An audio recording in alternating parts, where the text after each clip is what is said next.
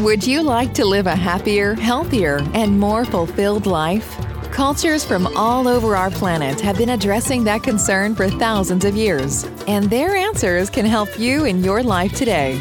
Welcome to The Sweet Spot, where healing, spirituality, and culture meet. Join anthropologist and healer Robert Vetter as he introduces you to healing and spirituality in world cultures. Here's the host of your show, Robert Vetter. Hi folks, it's Bob Vetter here. Before the podcast starts, I wanted to offer you something for free, available on my website, www.bobvetter.com. It's a download of a game and map of the healer's journey called Sustos, named after the traumatic events that can lead to soul loss. The game provides insights in how we ourselves can be healed and how that process empowers us in our healing efforts with others. Get your free download at www.bobvetter.com. Now, let's get to our latest podcast episode.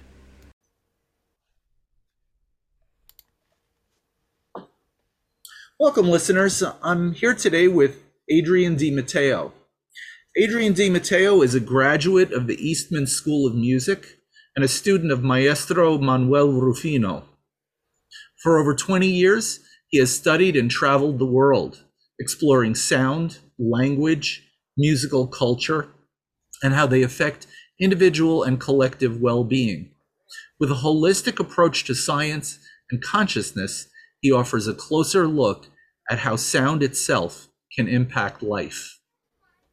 Adrian DiMatteo, welcome to the show. Thanks so much for having me. It's great to be here. Well, you have an interesting background that I'd like to start with and find out a little bit more about your journey. So if you can take us through, maybe we could unpack that very dense explanation and summary of your life in sound and healing. Yeah, it's been a great journey. I was born in Rochester, New York, upstate, and I grew up in the inner city, and I went to a public school where I studied at the School of the Arts from 6th grade through senior year of high school. So I was always surrounded by arts, and in the Rochester district is the Eastman School of Music, which is connected to the University of Rochester, and that's considered to be, by many, one of the best music schools in the world, especially for jazz and classical music. So around the age of 11 or 12, I started playing guitar, and I studied with the same guitar professor, Bob Snyder, for basically 9 years straight, and I still consider him my teacher, and for life he will be. But I received a very deep education in music theory and performance, especially related to jazz and classical music, which was a very comprehensive education from the sort of Western European model of education. I grew up with music in my household all the time because my dad was playing piano. He's self-taught. My brother went to another school for drums and violin, and they used to play music on the weekends. And at a very young age, I have memories of sort of the whole house being full of music, and it was really inspiring. And I think that definitely helped open me up to music from childhood. And it was playing in the house on the speakers, different cultures, and I just was exposed to a lot of sound that way. And then after I got my degree in jazz guitar performance, I graduated in 2013, and I was offered a job in France where I was a private events entertainer. I played upright bass and sang in a 4-person group that did international private events, and we played all over the world. I went to about 20 countries in 1 year, and we were doing popular songs and foreign language classics, everything from Stevie Wonder to Rihanna to Pharrell to Bruno Mars to the Beatles, and popular songs in foreign languages. So by that point I was singing in about 10 or 12 languages. And I came back eventually from that work. I transitioned through Qatar in the Middle East, where I played at the St. Regis Hotel as a private entertainer for 3 months contract. And I was working with Jazz at Lincoln Center in Doha, and finally decided I wanted to move towards original music. I didn't want to do any more of the private parties and playing pop songs for everyone. I wanted to shift from being an entertainer to being an artist, which is a subtle difference, but a significant one from the perspective of a creative person. So I moved to Boston to start a progressive rock band with some friends of mine, and I lived there for about a year and a half, establishing that group, writing music, preparing to record. And then during that period, my whole life changed when I started to encounter some indigenous groups through a friend that I had met in my travels, and they introduced me. And there I started to hear music from traditional cultures that I had never encountered before, and being used in a way that I had never encountered before. So my whole perception of what I was doing with music, the purpose of art, and the healing capacity of sound was really informed by those experiences. And I've spent the past 6 years or so diving very deeply into all of the different healing traditions of music around the world, including Tibetan meditation, Hindu mantra, indigenous chanting and songs, African music from various tribal groups, ancient European music, Slavic music, and the list goes on. But starting to realize the connective tissue of music and dance throughout world cultures, and how traditionally this whole concept of the entertainer, the celebrity, was not part of music making. And really, music making was a community practice and often a ceremonial practice. Well, that is a lot. There's a Yeah. lot there. So let's go back, since the topic of this podcast, as you know, is healing and spirituality. I would love to hear more about that transition that you made, and going into indigenous communities. That's the part that I think is most relevant to this show, and certainly to our listeners. So can you tell us a little bit more about that part of the journey? Sure. I think that the cultural flavors of music are very dynamic and diverse in our world, and we often just grow up with or are exposed to something limited according to the radio or what is popular in movies and in our society. I already had a unique experience because I would grow up in the inner city where I was a minority as a white person, and I often played in black churches, in the Baptist church, and I was exposed to blues and gospel music, which already is sacred music and traditional music that's going back hundreds of years, spirituals and things coming out of slavery in the African diaspora, and then all the influence that that had on our culture. So I already felt very deeply connected in some sense to a culture that is quote unquote not my culture, not my own, even though growing up with it and being around it, it felt very natural to me. And as a young person, the age of 11, I didn't have in my mind concepts of racism or concepts of appropriation. I just loved the music and I connected with it. And that set the table, I think, for what would come later, which was just music that's really deep in emotion and really deep in prayer. Because I learned to heal myself by learning music and playing it, by expressing myself creatively and developing confidence as a person that I had skill as an artist, or I had skill and knowledge, then I grew up more and more with that. And eventually, when, like I say, I came into contact with these indigenous groups, well, one of the first was the Tibetan tradition. I was living in Salem, Massachusetts, and there was a store called the Tibet Arts and Healing Center, which has a lot of beautiful instruments and artifacts from the Himalayas. And I got my first Himalayan singing bowls and a gong and some tingsha cymbals. And I began to learn some mantras, simple mantras, and the context in which those are used, the deities that they're associated with, the bodhisattvas, and the teachings behind them, the meaning of the words, and the pronunciations. And I did some workshops with some Tibetan people there. We eventually led some workshops together. And that was one of my first exposures. I was already practicing some meditation and learning about Buddhism, so it was a practical sort of entryway for me. And then I don't know if you have any comments or questions about that before I share maybe another tradition exposure that I had, but that was my first main exposure. Yeah, so just to touch on that a little bit, you what I'm gathering is that you already had a sense of music as healing, and that then in going into these indigenous systems, beginning here with Tibetan Buddhism, now it's much more explicit. Is that right? Do I have that right? Yeah, I'd say it was a notion that I had in my heart, but it wasn't something that I had a context to place it in. The way that my music education was so rigid and structured. You know, here's theory, here's the history, there's a whole academic procedure around it.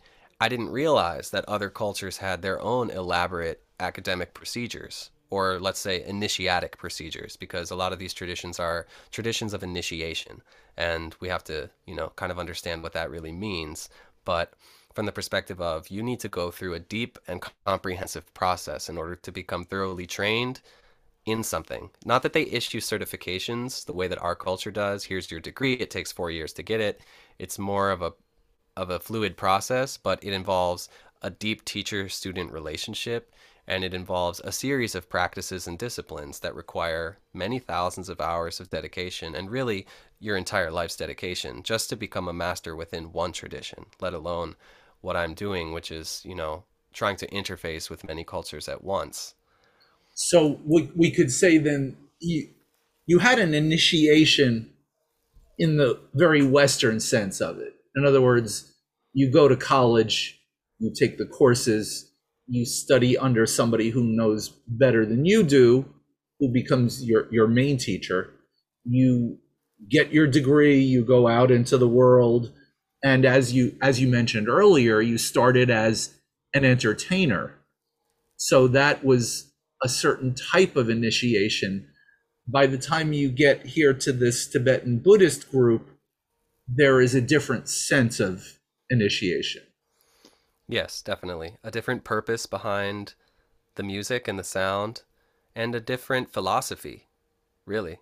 Because I was very into philosophy. I studied Greek philosophy and French philosophy, and, the pantheon of philosophers that have had a major impact on what we're calling Western society, although I don't like the term because it completely ignores all of the indigenous people of the Americas, as well as tribal people living in Africa that are in the Western Hemisphere. So Western is really a poor choice in terms. I prefer, European colonial history, maybe. But yes, it was just a different philosophical system that resonated a lot more with me. It was starting to shine a light on some sort of dark channels that I had found myself lost in, trying to understand life and consciousness and who am I and what am I and is there God and what is God, and all of these things that were not satisfactorily answered by the schools of thought I had been exposed to.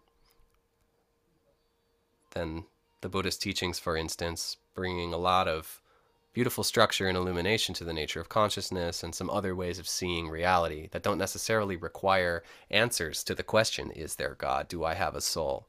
In order to find peace, in order to become a kind, loving person, which I wanted to become more kind and loving. Yeah, so in Buddhism, we circumvent some of the notions of philosophy. In other words, it's what's not important is necessarily the nature of the universe. What is important is lessening human suffering. And I'm guessing that that's kind of where we're going with this, that through the sound, through the music, that there is this element of healing built into it in a more formal way. Definitely. I mean, one of the main ways that chanting is used in Buddhist culture is to recite teachings. So thousands and hundreds of thousands of verses were committed by memory and transmitted from teacher to student through an oral tradition. And that was before writing any of it down. So hundreds of thousands of verses committed to memory with the aid of melody and rhythm, because music probably predates language. And the use of it to aid in memorization is a huge part of, for instance, the Tibetan Buddhist tradition. They have chanting where they're calling all of the scriptures, and that is teaching also the philosophy, you could say, through the chanting. So there's an ideology there, or at least a series of teachings, let's say, that are passed with music and rhythm and melody and so on, which is already a different conception than we get from, let's say, jazz history or classical music history, except for maybe in the case of like the Mass or Christian and Catholic music, which is designed also to share the teachings of Christianity and to impress that upon people. So that's a similar use of music as an aid for spiritual learning. Did you find anything in Tibetan Buddhism of a person being passive, let's say as a patient, while the person performing the sound or the music is the one taking them through it? That definitely happens. I have subsequently, in recent years, gone a lot further into some of that study of the Tibetan tradition, which is Sowa Rigpa, the Tibetan medicine or traditional medicine. And one of the practices that I did was I recited 150,000 times, two different mantras in total, 150,000 times. And there was a diet associated with that practice. And there was also a timeline associated. It had to be completed within 2 weeks, and certain other requirements. It was a body mind spirit process. It wasn't just here's the mantra, chant it, but there was, like I say, a diet and other mental austerities and things associated. But in order to even be able to do the practice, I first had to receive a transmission from a teacher in the lineage. So the teacher does the introduction and provides the transmission of the mantra that then I will go and recite. But without the transmission from the teacher, then it's not really considered possible to do the practice. So there are many examples of that, that teachers give transmissions. And in that sense, the student has to receive it. We could say the patient has to receive it. Someone can be chanted for. So a person passes away, their entire family may chant on their behalf for the transition of their soul for months. And there are other examples of chanting being used for the benefit of others who are unable to chant for themselves or who may completely lack exposure to the teachings. So then to practice the Dharma is in some cases to chant on behalf of others. I don't want to get too caught up in the Buddhist specifically because I have various exposures, but this is providing a metaphor that shows in all of the different traditions then different functions of sound and music, whether active or passive, whether for healing, for prayer, for study, for meditation. So it can have different functions. So beautiful. So Tibetan Buddhism provides you an entry point for using music in healing in a different way than what you had started out with in music. Where did you go from there? Well, simultaneously, it just so happened that when I was exposed to the indigenous traditions, I had a really unexpected, let's say, revitalization of my connection to my Jewish ancestry, because through my mother's side, then my family has Jewish history. And I became very curious about it. And so I started to study Judaism, which I hadn't really been brought up with. But I wanted to connect with my roots more because one of the main things that's happening, I notice, with indigenous work today is a sense of appropriation. And a lot of the culture bearers of the traditions are saying, go to your roots, go to your family's roots and find them because we have our roots and it is of great value to our world, but we want you to also rediscover your roots. And so I had the Catholicism on my father's side and the Judaism on my mother's side. You know, interestingly, Judaism is really considered to be a tribe. It's a Jewish tribe. And many consider it to be passed only through the blood, through the mother. And therefore, it's a blood lineage as well. It depends on which, denomination of Judaism that you're part of, your exact views on those subjects. But regardless, I felt very connected and I decided to take a trip to Israel. They offer what's called the birthright trip for people to visit there and connect with their ancestry.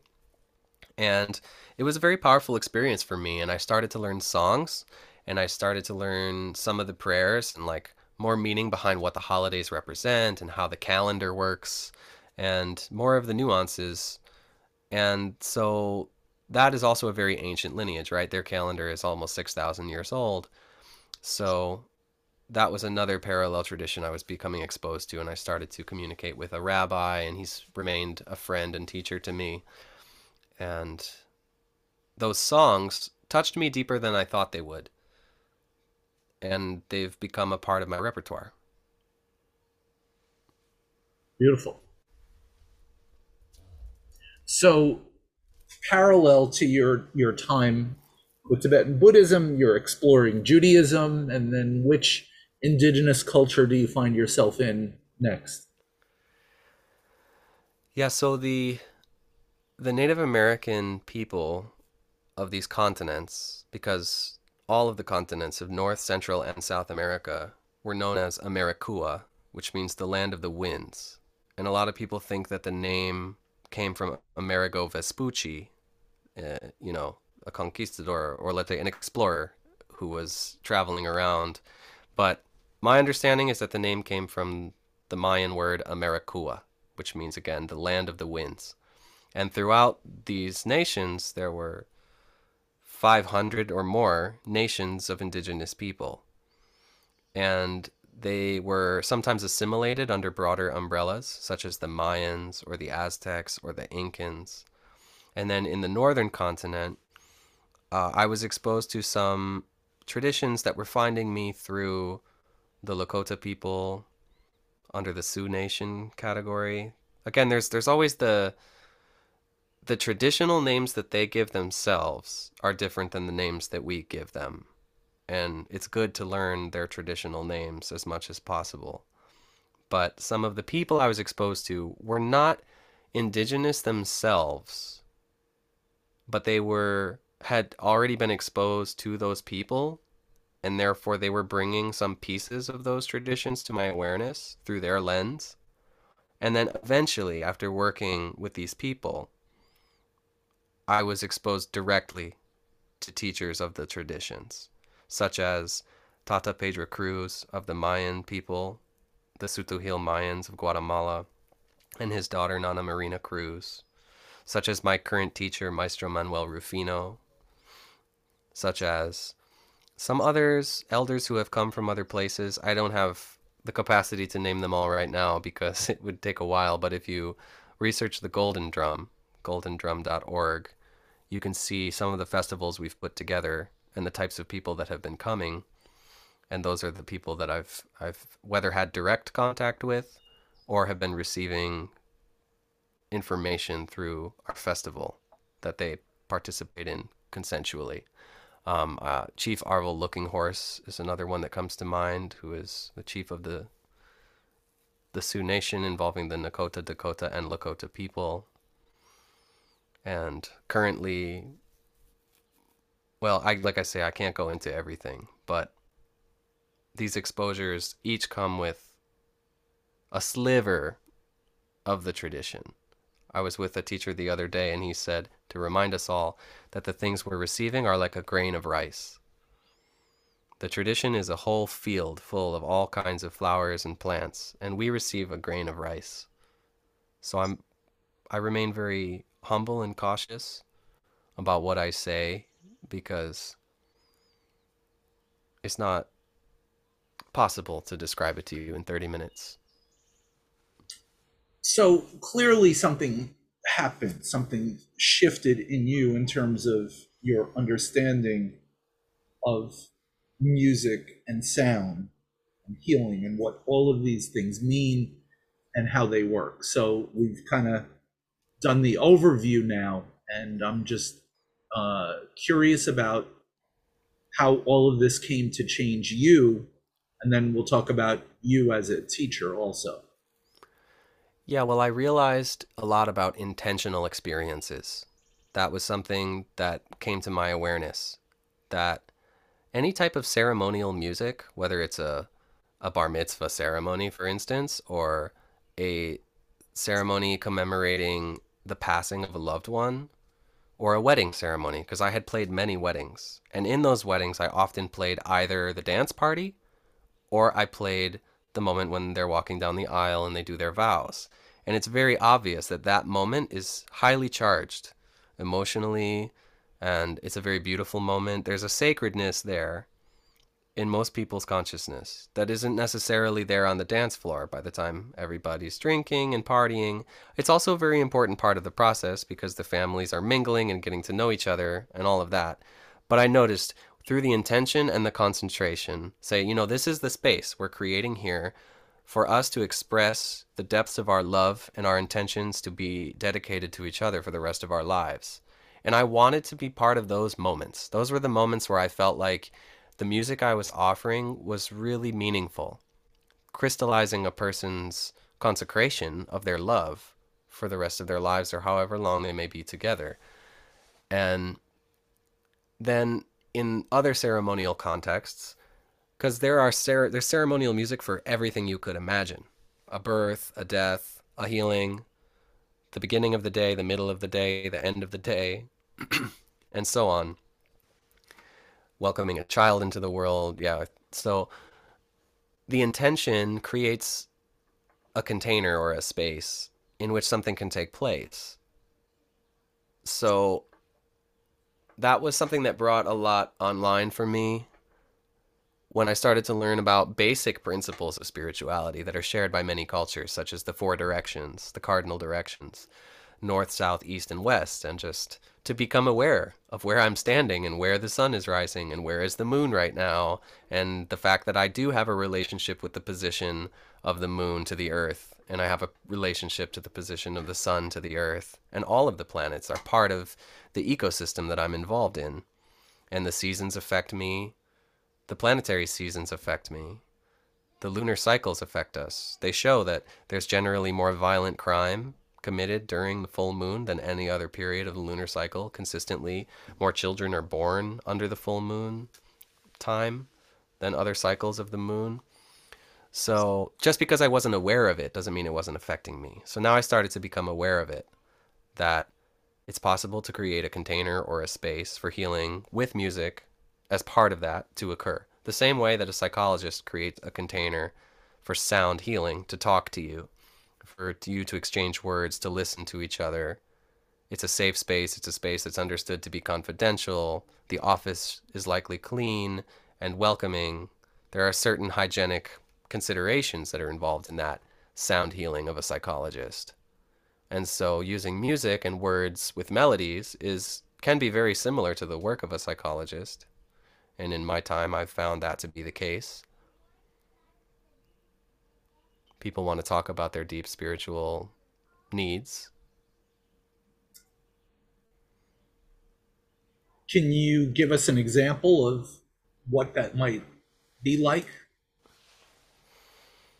Your work, I'm asking about. Oh, yes.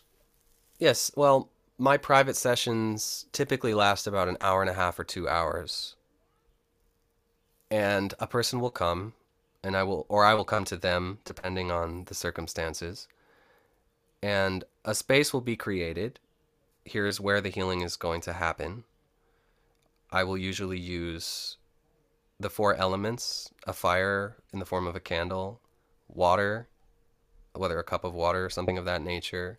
I will use herbs to symbolize the air and the incense, such as sage or other herbs that are beneficial for the respiratory system and energetic clearing processes. And then a crystal or a stone to represent the north, the mineral energy. So then with the presence of these four elements, in the use of an altar as a central point of focus between us, then we open the space with our intentions to begin communicating and to discuss what is it that you're going through, what is it that your intentions are, why are we doing this, so that we're both clear. And then after some discussion and orientation, then I guide the person through a relaxation process to help them to come in to themselves, into their consciousness, into their body, into their feelings, and to unify all of that, to become a little less caught up in the external problems of day-to-day life, the racing mind, oh, I have to get this done, or I had this conflict with that person, or I need to do this tomorrow, just to move from so much preoccupation with the past and the future in order to come more into the present moment, and from the present moment to become aware of our mind, body, spirit, our emotions, how are we doing in the present moment? And then what comes up for the person in that experience is a part of the process of letting go of things, of being okay with things, of learning to just calm it down. And I would say pretty much every time the person becomes very relaxed and very peaceful in comparison to how they felt before the session. And so the session itself is to help the person remember how it feels to be relaxed and peaceful.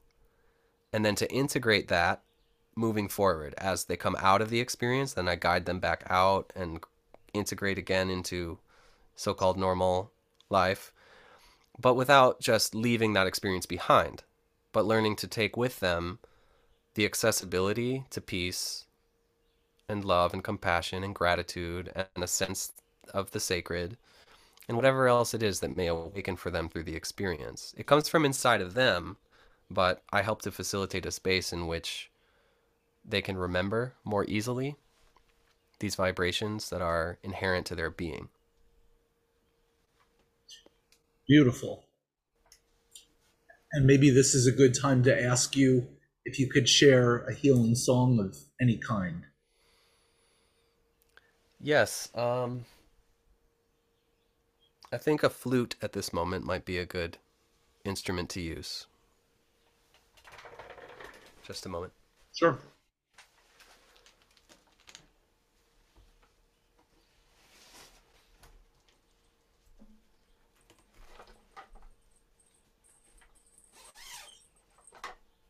Adrian is unpacking a flute from his bag of instruments.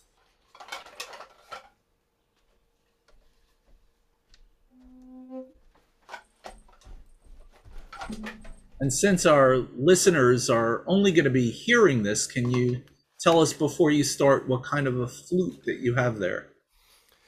Yes, this flute is called the flute of prayer, or the flauta de oración, which comes from Peru, from the studio of Tito La Rosa and his son, La Rosa Bamboo. And it is a bamboo instrument, handmade.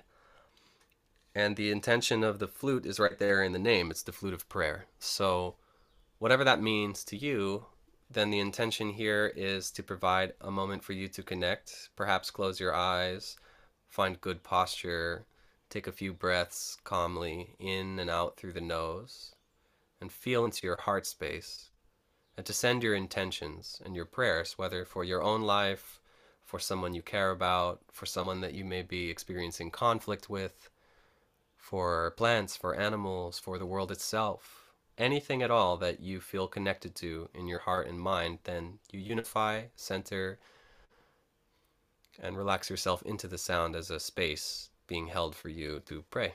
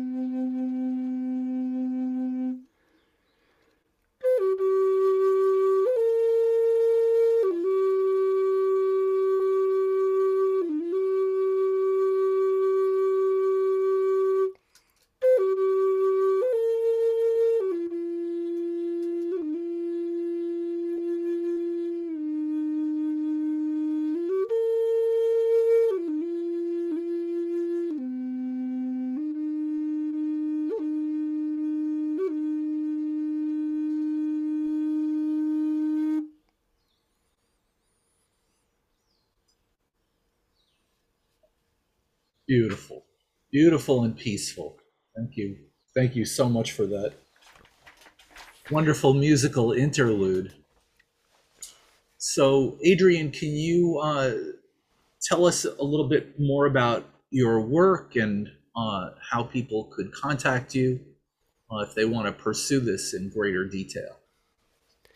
Yeah, so most of the information needed can be found through my website, adriandimatteo.com, with all the links to my social media platforms, and you can find my albums. I have 2 albums of original music, and I'm working on a third. One of the albums is called While You Are Awake, and that is a sound healing or meditation album. It's instrumental, there's no voice, and it's intended to go with you into states of relaxation and massage therapy and yoga and all kinds of healing practices. So whether you facilitate those for others or you're receiving them yourself, that music may be a great accompaniment to those practices. And then you can contact me through social media, whether Facebook, Instagram, or my website, if you have any direct questions or just want to see more of what I'm up to. And then on YouTube, I have plenty of content, a video in which I'm explaining more about what sound healing and meditation means to me. And there's a full video also talking about the science behind how sound affects plants. Plant growth and development is stimulated by sound, and also the sounds that plants themselves make. And there's just so much music and information that I'm sharing, but I also just want to mention that I have written a book which is going to be published this year. It's called Elements of Sound, and that's in the works. So you can subscribe to my newsletter on my website, and you'll definitely find out when that book is released. And I'm also an app creator. So if you play guitar, there's an app called Chord Atlas available for iPhone, just by searching that name, Chord Atlas. And I produce music, so some people come to me wanting to record songs or have instruments added to the music that they make, and I also offer that service. Pretty much if it has to do with sound and music, I do it. So I teach guitar, voice, composition, music theory, and sound healing, and I've started to offer 20-hour trainings in this process. The next one will be taking place in Boston at the end of August. So if you're going to be around in that area, it will also be available via Zoom, but if you're in the area of the Boston area and you can attend in person, it's highly recommended. So registration for that is also available through my website under the events tab. And yeah, if you have anything you'd like to discuss with me, whether bringing me to your community or finding out more about what I do, then you can reach out through those avenues. Wonderful. And let's get the spelling of your name, since this is just, everybody's just hearing this. Somebody who wants to find you, let's make sure that we have the spelling for your first name. Adrian is Adrian, and DiMatteo is DiMatteo.com, or at Adrian DiMatteo on the various social media platforms. Wonderful. Adrian DiMatteo, thank you so much for being on the podcast today and sharing your teachings, your knowledge, your wisdom, and a little bit of your music. And hopefully our listeners will be inspired to find more. Yeah, thanks so much for having me. And as we close, I would just offer that so much of this work is really about becoming a radiator and a transmitter of these vibrations yourself. The instruments are incidental, whether I use a flute or a shaker or a drum or a guitar, whether I sing or chant or sit in silence. It's really about accessing these states of consciousness within yourself that are very profound. And when you become that stable and that peaceful in your resonance, then it will affect those around you, whether you say a word or not. So this is an encouragement to everyone to connect however you can with the real meaning of healing sound. Beautiful. Thank you, Adrian, and thank you everyone for listening. I hope you enjoyed this podcast episode. Before you go, I wanted to remind you of free healing resources available on my website, www.bobvetter.com. This has been Healing and Spirituality in World Cultures with Robert Vetter. Thanks for listening. Please rate, subscribe, and share with everyone you know who might benefit from these messages. Until next time, remember, be kind and loving to yourself and others. Together, we can heal ourselves and help build a better world.